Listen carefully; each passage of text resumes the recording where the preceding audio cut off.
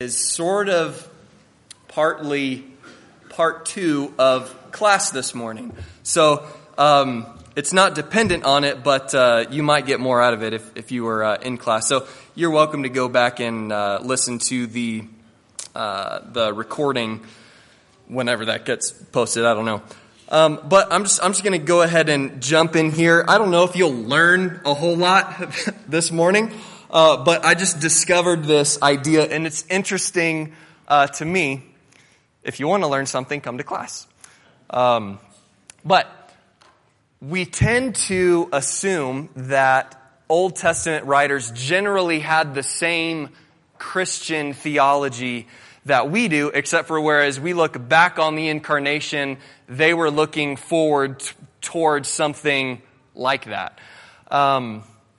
And so when we read things like Psalm 17, that the wicked men have their portion in this life, we think in our, Western, Christianity 2,000 years later, we think of something like the rich man and Lazarus, okay, which I don't think is an afterlife lesson by Jesus.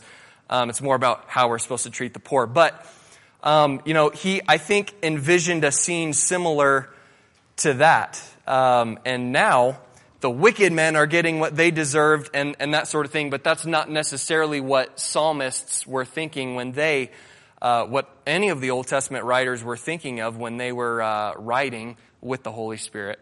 What we read now in Psalms and other places, it just wasn't the case that they were thinking about the same thing as far as after death that we do today. Early Jews did not think or write or talk about death or after death all that much. Which, by the way, this is not going to be they didn't talk about life after death, and so we shouldn't either or anything like that. But I think there's going to be something valuable for us to consider in how the early Jews just thought about this. So as I have been studying the Psalms the past several months, and consulting Job and other books of the Bible, it seems that the word that is translated often as soul really just means life. So, when it says, my soul went down to Sheol, it simply means I was close to death, right? And we'll get into some of that here in just a second. But the Psalms don't say hell, they say Sheol. The land of the dead, where everybody goes, regardless of if you are good or bad or whatever. That's just how they thought of it. Jews did not think of Sheol very much. They didn't want to think about it. What good comes from thinking about Sheol? In pagan religions, you had Hades, right, which was not heaven, was not hell. It was more like nothing. It just wasn't even really worth discussing all that much. A ghost in Hades is really nothing. To the Greeks, the man was his body, and what ends up going to Hades is barely a memory, barely a shadow. And it's even more so the case for Old Testament Jewish thought and Sheol. It's even more dim.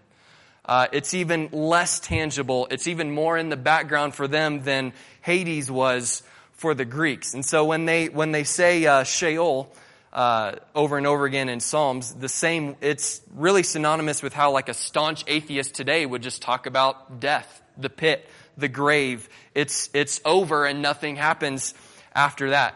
So I want to read something from Job and then just read through a few Psalms, and you can check me here. Job 7.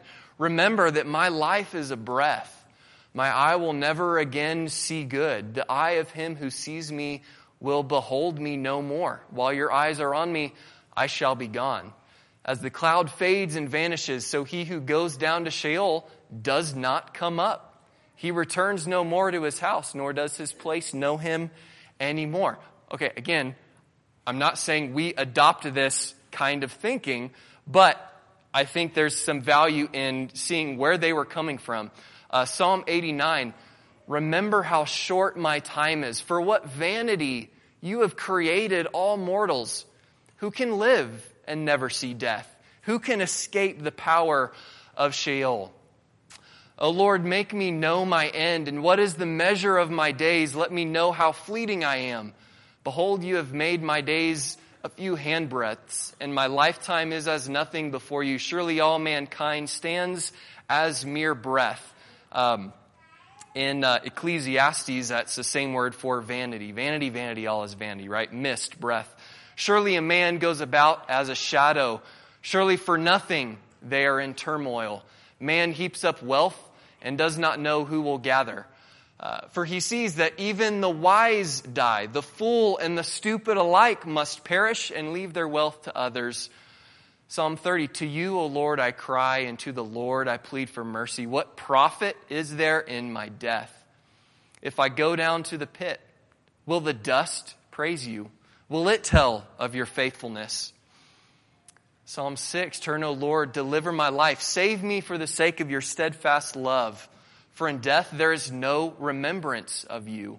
In Sheol, who will give you praise? Just a couple of more. Do you work wonders for the dead? Do ghosts rise up and give you thanks? Is your faithful love proclaimed in the grave? Your faithfulness in the underworld? Are your wonders known in the land of darkness? Your righteousness in the land of oblivion? 146. I will praise the Lord as long as I live. I will sing praises to my God while I have my being. Put not your trust in princes and a son of man in whom there is no salvation. When his breath departs, he returns to the earth. On that very day, his plans perish. Let's see, just one more here. For when he dies, he will carry nothing away. His glory will not go down after him. For though while he lives, he counts himself blessed. And though you get praise when you do well for yourself, his soul will go to the generation of his fathers who will never again see light. So, isn't it interesting? I don't know if you've come across this before. The writers, the Jews in the time of the Old Testament, really had no notion of life after death.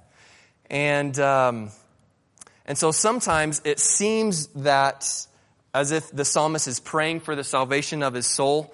But again, I think that's because sometimes we're hearing with our Christian-tuned ears. So, for instance, Psalm 30, the psalmist says, O Lord, you have brought up my soul from Sheol. You restored me to life from among those who go down to the pit. So unless you're under the impression that he actually died and this was the first resurrection of a human person after death, really what he's simply saying is, you saved my life. I was close to death. You kept me alive. Okay?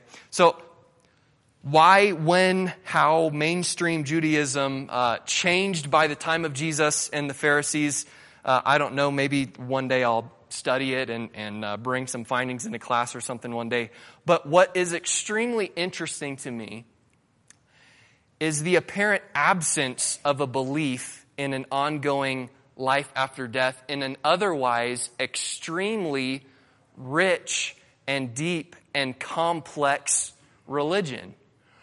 I think it's interesting that God would spend so much time talking about the details. I mean, how long the tassels were going to be on the curtains of certain, things in the tabernacle and things like that.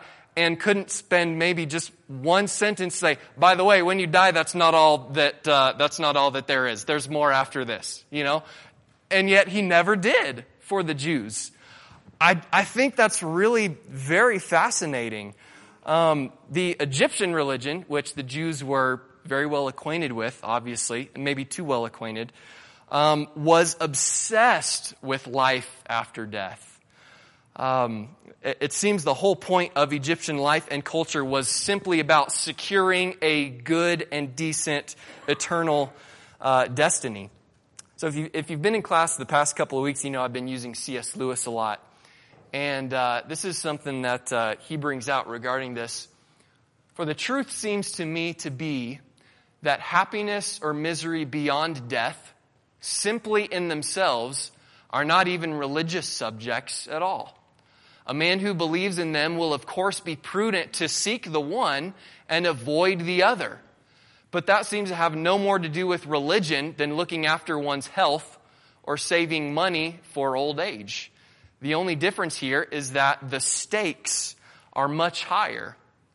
The hopes and anxieties are overwhelming, but they are not more religious. They are hopes for oneself, anxieties for oneself. God is not in the center. He is important only for the sake of something else. Such a belief can exist without a belief in God at all. Buddhists are much concerned with what will happen to them after death, but are not theists. What he's saying, I think, is that it may have actually hindered the Jews for God to have brought it up, because then they would be focused on the wrong thing, the wrong goal. God wants to be our sole satisfaction. He wants to be our whole reason for being and doing what we do. He deserves everything from me and of me, not because of what He can give me, but simply because God is who He is. Right? It's not about the gifts. It's about God being my gift. Right? When I proposed to Taryn, this was how I did it. It was my grandparents' lake house in New Braunfels, Texas. And I had a lot of my family that lived there go, and while I took her out to dinner, they were lighting candles and, making it look all nice and cool and everything. And she said yes, but my proposal was, and I think this is typically how it should go, was simply about how much I love you, right? How infatuated I am with you and who you are, the person that you are. I will love you. I will be with you forever as long as I'm alive. How would that have sounded versus, if you marry me, I will give you a 3,000 square foot house. Top of the line clothes. As many spa visits as you want. The best food at the best restaurants, 4 vacations a year. You'll never work if you don't want to. Both of those can coexist, right? You can love someone and want to obviously lavishly give them things, right? Whereas both of those, could be true, except for the 3,000 square foot. My house is closer to 300 than 3,000 square feet, but you're starting at a different place if you are proposing the second way, right? It doesn't make a very, good movie, She's been gone for over a week and a half now. It's actually, I think, the longest that we've been apart, and we celebrated our 10th anniversary last week. Even though we weren't together. She's in Texas with the kids. And I'm longing for her to get back, right? But how would it sound if I said, man, Taryn, I just can't wait for you to get back. I cannot figure out how to work the oven, I want her back for all sorts of reasons, but primarily it's because I miss being with you, I love you. I love who you are. I love who we are together. Yes, she brings all sort of benefits to my life. But, it's not as if I'm calling her saying, I just can't wait for you to get back so that I don't have to do the laundry anymore. That would be very, very shallow. How would these Psalms sound if they were worded this way? As the deer pants for streams of water, so my soul longs after streets of gold. Or Psalm 63. O God, you are my God. Earnestly I seek to have a mansion on a hill. My soul thirsts for milk and honey, My flesh faints for 70-degree weather, as in a dry and weary land where there is no water. So I have looked upon you in the sanctuary, beholding your power and glory, because eternal wealth is better than life. My lips will praise you, so I will bless you as long as I live. In your name I will lift up my hands. Does that hit anybody, in the feels? I would say it probably would not impress God very much either for us to pray to Him or sing to Him in that way, right? So I think that a zealous love for God, a bold and deep love for God, naturally will want to last forever, right? To naturally long to love God forever, for eternity. And it's at that point when any notion of heaven, hell, makes sense for faith instead of erodes it, right? And I don't know what your images are when you think of heaven, hell, whatever, but I'm convinced that if the heart of those definitions are not simply fellowship and deep and perfect communion with God, or complete and total separation from God, then you may have bought into something, more medieval or, Platonic superstition of what heaven and hell is. But C.S. Lewis said that when he first really became to believe in God, that he was able to believe, obey, and seek after God for over a year before ever actually believing in any notion of life after death. And he said that for him, the value of that year in his faith could never be overstated. And perhaps maybe it was the same for the Jews. Maybe that is why God chose not to just throw in, by the way, this is a snippet and eternity goes on after this, right? He chose not to do that, maybe because merely the thirst for God's presence in my life for one single day, for 1 minute, is better than 1,000 or 1,000,000,000,000 days or years anywhere else. So, am I saying let's all try to not believe in heaven for a while? That's not what I'm saying you need to do. I just think that it's amazing that in spite of seemingly no awareness of or belief in heaven, that the psalmist would have so much reason to be praising and rejoicing in God all the time. How often would we be rejoicing and praising God if it were not for, some belief in, this is not it, right? Maybe that's some sort of heart check for us. I don't know.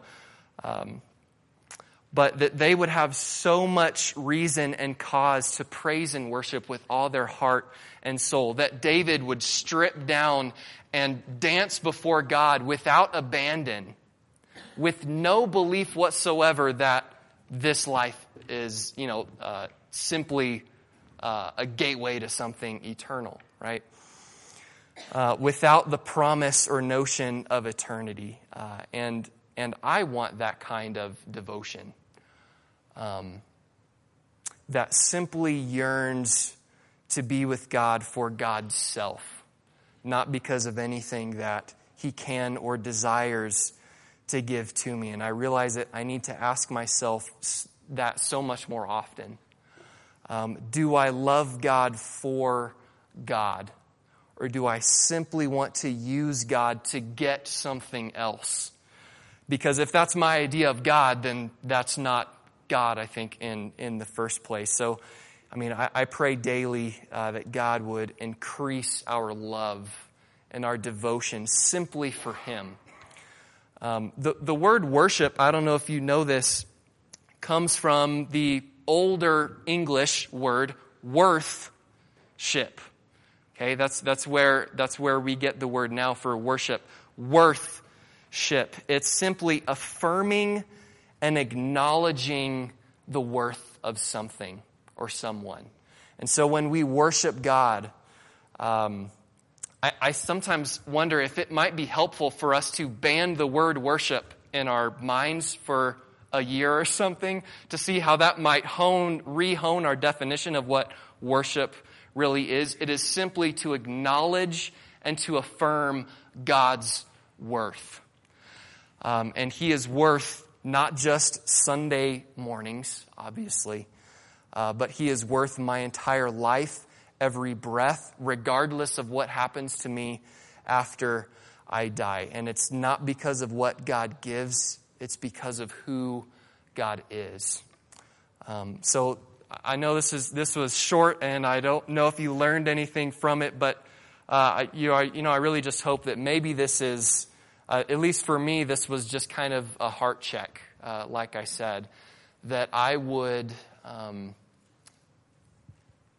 always be searching for God, seeking for God, reaching after God, not because of what He can do and what He promises and all of that, but simply because of who He is, because that's how He created me to be. So let's go ahead and just have this prayer together. God, I pray that You would let us starve if we hunger for anything other than Your presence in our life. Give us the zeal to taste and to see that You are good and that You are all that is good, that You are satisfaction and everything You designed us to want and to love. Help us to love You more today than we did yesterday. And it's through Christ we pray. Amen. Let's stand and continue.